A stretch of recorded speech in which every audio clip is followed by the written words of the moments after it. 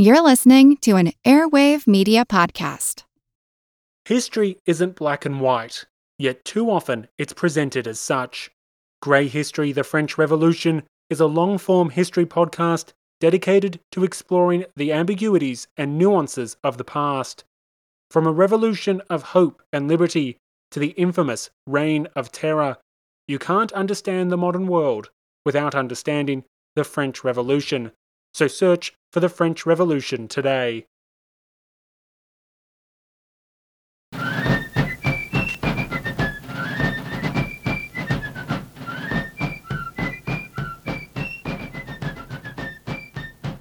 Hello, and thank you for joining the American Revolution.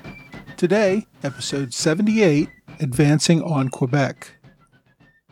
So back in episode 72, Continental General Philip Schuyler and his second-in-command, General Richard Montgomery, slowly and deliberately took control of Lake Champlain, Fort Chambly, Fort St. Jean, and finally the city of Montreal. Opposing them in all of this was British Major General Guy Carleton.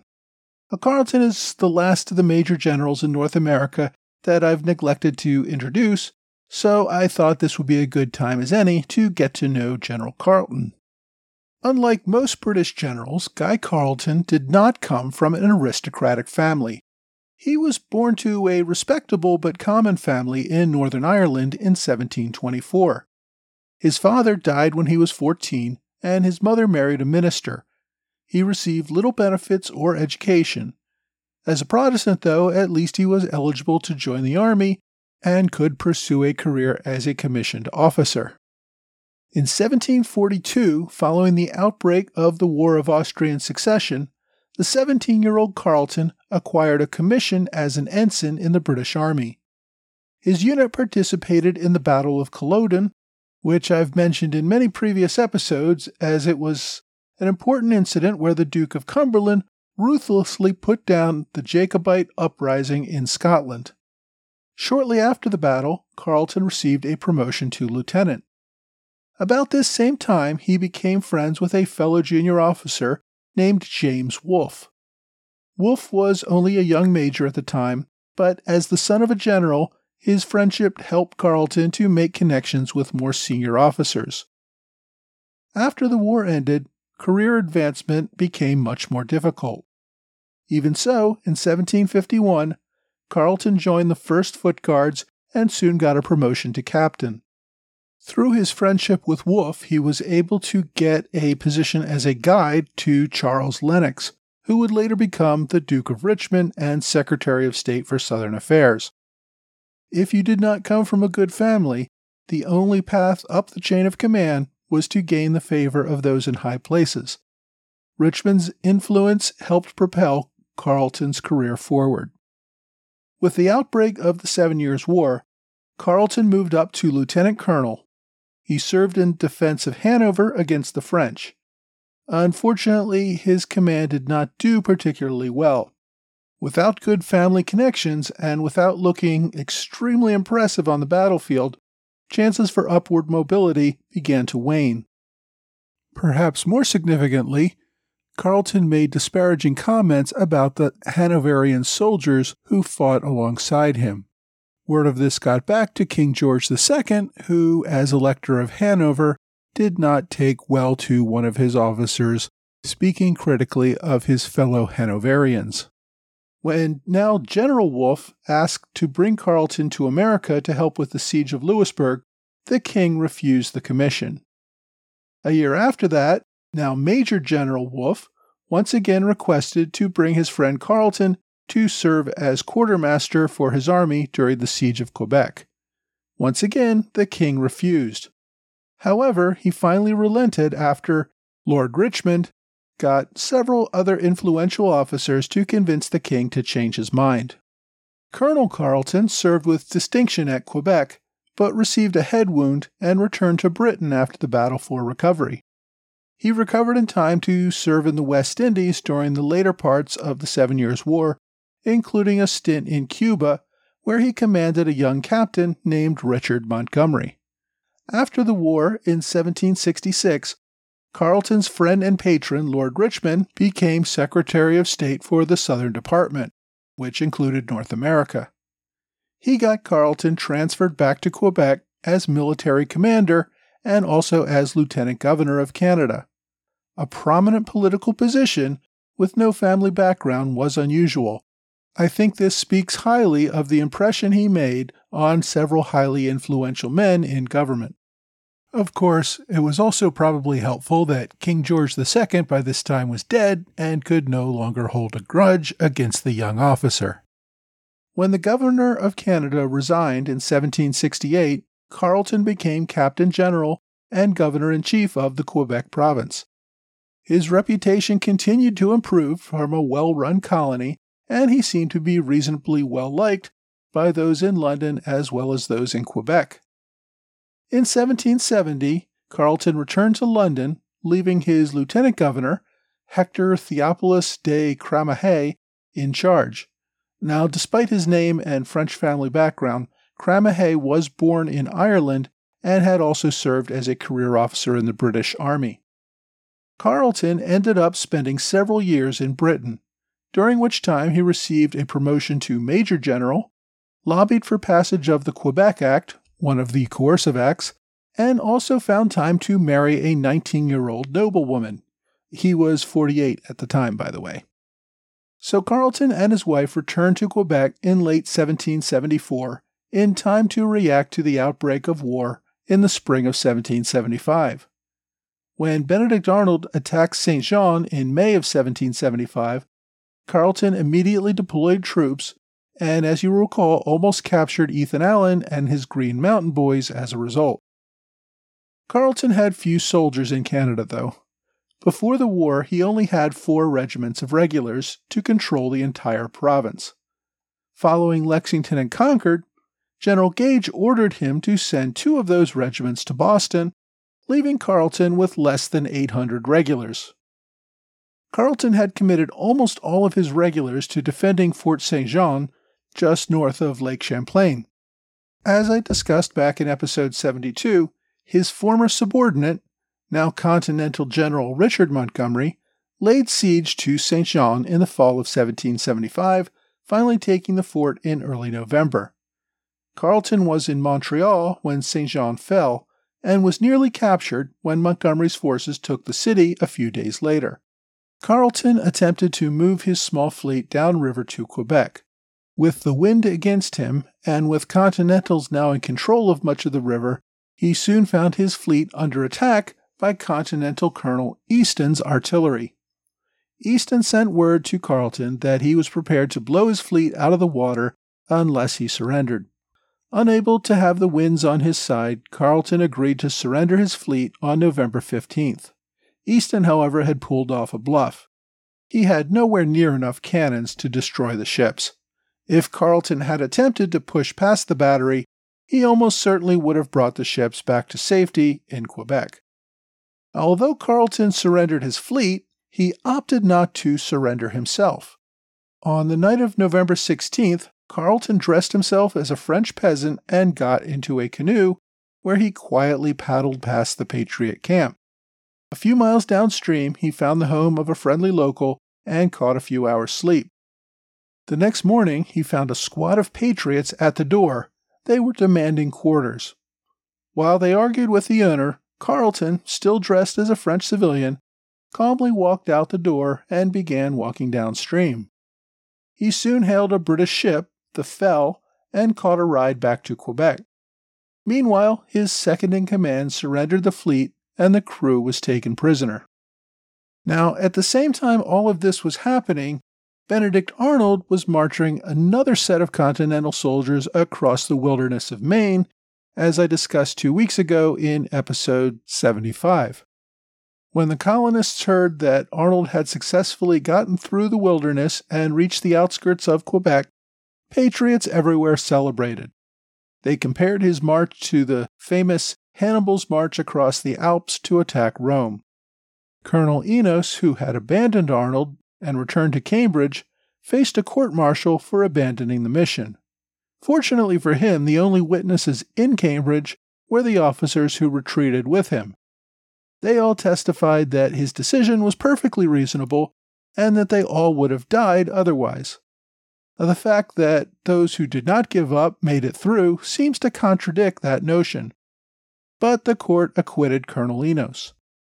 Despite the acquittal, Enos resigned his commission a short time later and spent the remainder of the war as an inconsequential militia officer in what is today Vermont. On November 3rd, the same day Montgomery took Fort St. Jean, Arnold and most of his scattered force were within about 30 miles of Quebec.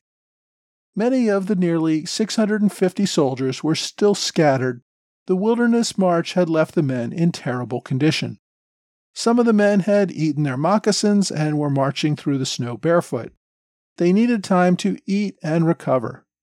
They also found that water had damaged most of their ammunition, so that they only had about 5 good rounds per man. Even so, Arnold's force made its way toward Quebec, setting up a camp on the other side of the river on November 8th. Had he arrived a few days earlier, he might have taken the city without a fight. Governor Carleton was still down in Montreal, and almost his entire army had been captured at St. Jean and was by this time marching south as prisoners of war. That left Lieutenant Governor Cramahe still in charge at Quebec. His defense force at that point consisted of a few hundred British sailors from the Navy ships that happened to be in Quebec at the time, along with some crew members collected from merchant vessels. The French inhabitants of Quebec expressed zero interest in joining a militia to defend the city, and they demanded that Cramahe negotiate a surrender that would protect their property.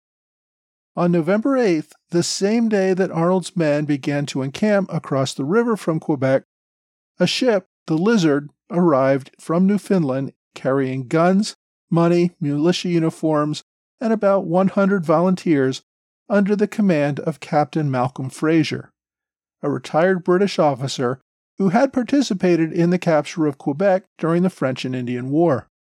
A few days later, more support would arrive under the command of Lieutenant Colonel Alan Maclean, another veteran officer of the British Army. Maclean had raised a regiment of Scottish Highlander immigrants who had settled in Canada and New York since the end of the French and Indian War. Most were experienced combat veterans who formed into a regiment known as the Royal Highland Emigrants.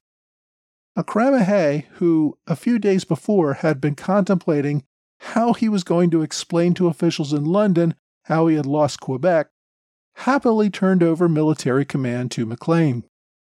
The new commander at once set to work building up defenses and forcing any locals capable of fighting into a militia. Within days, he had a force of over 1,100 defenders, including about 200 of his emigrants' regiment, along with about 50 sailors or artificers. The bulk of the defenders were relatively untrained militia. There were about 90 more Scottish volunteers, 300 militia from British settlers in the area, and another 480 from French-speaking settlers. Maclean set about turning his defenders into a military unit. He did not have to worry about an immediate attack. Arnold's smaller force across the river, as I said, was still recovering from its march. On top of that, a terrible rainstorm had made any assault impossible for several days. Maclean took the time to drill his men, convince the civilians that the Patriots would sack and loot the city if allowed inside, and required every capable man to do his duty. By November 13th, the weather had calmed enough for Colonel Arnold to begin his assault. Arnold had assembled about 40 canoes, meaning he would need multiple crossings to get his 650 men across the river. He moved his men across overnight, but by morning only had about 500 men across. Arnold used the same path used by General Wolfe years earlier to lead his invading army up the cliffs to the Plains of Abraham. Once on the plains, Arnold held a council of war with his officers to discuss an immediate assault on the city. Captain Morgan supported such an assault, but most of the other officers opposed the idea. They did not have all their men across the river yet, most of their scaling ladders had not come across, and without ladders or cannon, there was no way to get through or over the city walls. They also had several sentries detect the river crossing and were sure the defenders would be ready for them. In fact, the defenders were not ready. The main gate was unlocked and guarded by a single sentry. Had they attacked that night, they probably would have been able to enter the city before anyone could put up a defense. Instead, the Continentals took over farms and other buildings around the city and awaited reinforcements. In the morning, Arnold marched his army out onto the Plains of Abraham. The element of surprise, of course, was long gone. The defenders had assembled on the city walls. Arnold had hoped to tempt them to come out onto the fields and fight him. Maclean and others, however, remembered how the French commander Montcalm had lost the city to Wolfe and the British in the last war. They wisely opted to stay behind their walls where the enemy could not reach them. Around sundown that day, Arnold sent an officer with a letter for Cramahe offering terms of surrender. Maclean, however, had no interest in allowing anyone to approach the city to discuss any surrender. He had his men fire a cannon at the approaching officer, even though he was accompanied by a flag of truce and a drummer. The party fled back to safety. The next morning they tried again, only to be met with the same response. Finally, Arnold sent a woman with the letter. By some accounts, the woman was Jemima Warner, the same teenaged widow who had lost her husband on the march through the wilderness. This time, the defenders allowed the woman to approach the city without firing on her. She got the note to Colonel Maclean, who promptly tossed the note into the fire and the woman into a prison cell. He did release the woman a few days later, and she returned to the Patriot lines. If the woman really was Warner who delivered the message, the release did her no good. A few days later, a defender shot Warner in the head while she was delivering supplies to the soldiers on the front lines besieging Quebec. She died instantly. On November 16th, Cramahe held his own council of war to discuss whether Quebec should hold out or surrender. Maclean, of course, attended this council and shut down any talk of surrender. He pointed out that the defenders outnumbered the attackers by 2-1. Even if Montgomery's larger force arrived and outnumbered them, the defenders still had a better position behind walls and with artillery. They had enough food in the city to get through the winter and expected a relief force from London in the spring if necessary. Also, the enemy had not been able to cut off the city from outside resources. They were still receiving food and fuel from the other side of town. In the end, the council unanimously agreed to defend Quebec.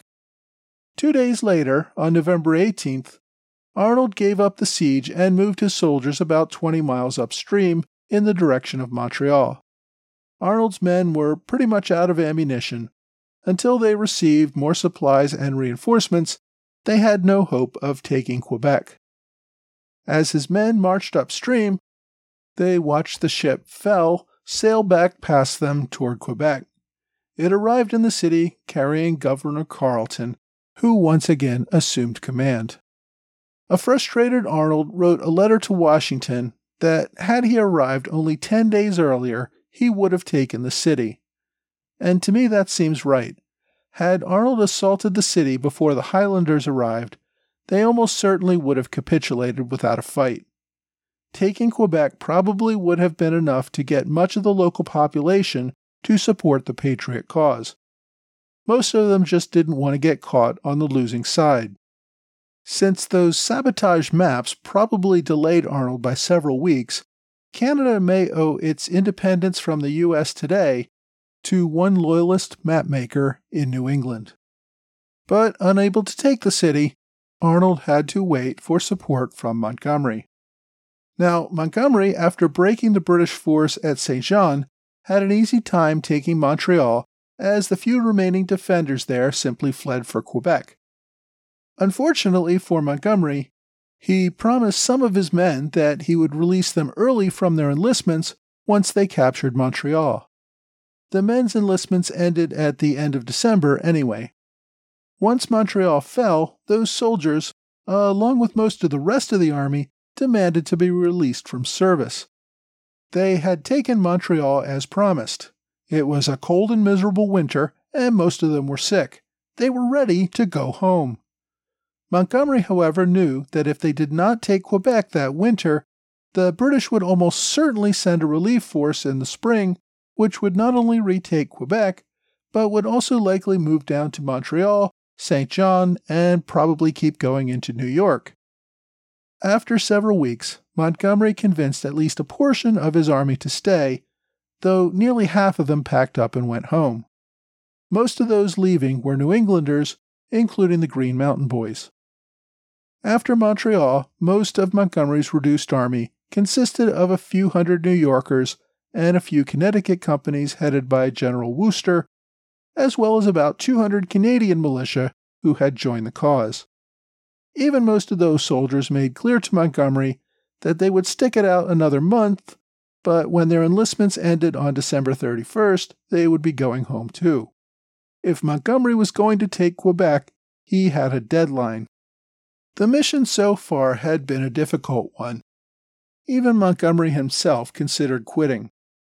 After several of his officers attacked him for being too friendly with captured British officers and treating them too well, Montgomery told them that he would resign his command since nobody seemed to like his leadership. At this, the men immediately backtracked and apologized. Even so, Montgomery sent word to General Schuyler back at Ticonderoga that he was strongly considering resigning at the end of the year. Schuyler, after seeing half of Montgomery's army pass through Ticonderoga on their way home, passed along Montgomery's letter about leaving the army and included a letter of his own that said he was considering it as well. Montgomery, though, would see the current expedition to its end. On November 28th, he left a small force in Montreal and then moved to meet up with Arnold's force closer to Quebec. He advanced forward with about 300 Continentals and another 200 Canadian militia. When they met up with Arnold's depleted force on December 2nd, the combined force would total about 1,100 men, plus a few field artillery pieces.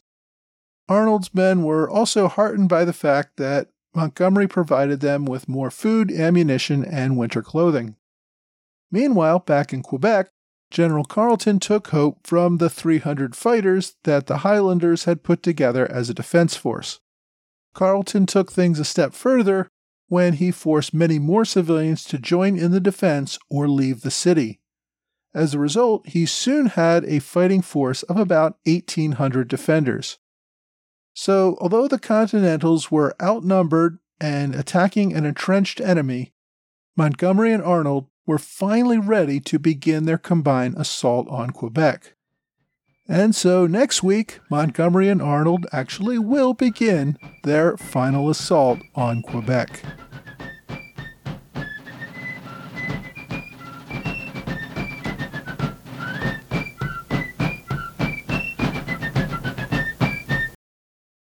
This episode is supported by the food delivery service Factor.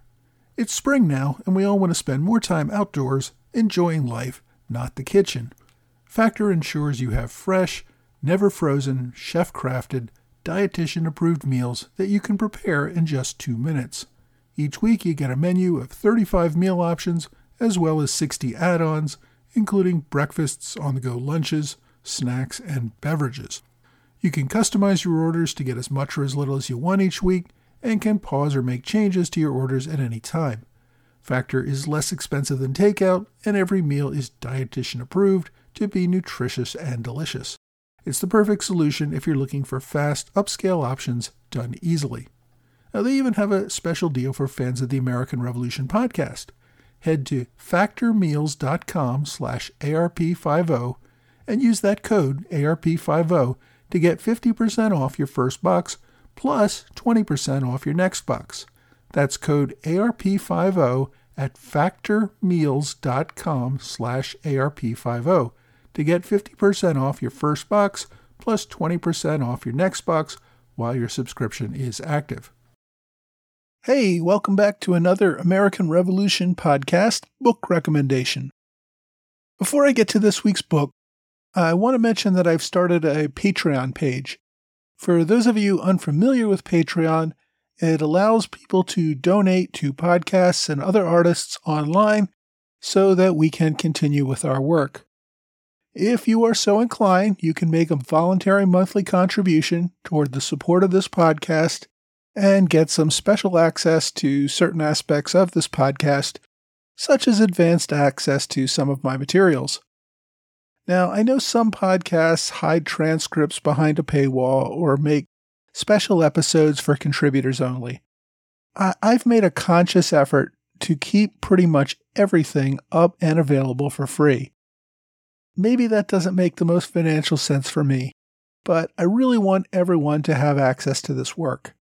Anyway, if you're in a position to support this podcast, Patreon is a way you can do that. Just go to patreon.com and search for the American Revolution Podcast. I'm also happy to take one-time contributions to my PayPal account, for which there is a link on my website, www.amrevpodcast.com. If you're not in a position to help, I completely understand, and please continue to enjoy this podcast at no cost. All right, enough about money. Today's podcast continued the American attempts to capture Quebec. Arnold and Montgomery's forces finally combined and reached the gates of Quebec City. Capturing Quebec would not only be a major blow to British pride, but would also deny London a major city from which to launch attacks on the lower 13 colonies. The ability of the Americans to launch a two-pronged attack, with Montgomery fighting his way up from New York and Arnold moving his army across the New England wilderness, was a pretty impressive feat on its own. Both men's national reputations were definitely secured based on their determination and force of will to get to Quebec in the first place. It's really hard today to appreciate the logistical efforts involved in such a move without the modern conveniences we have today. Today's book recommendation focuses on that.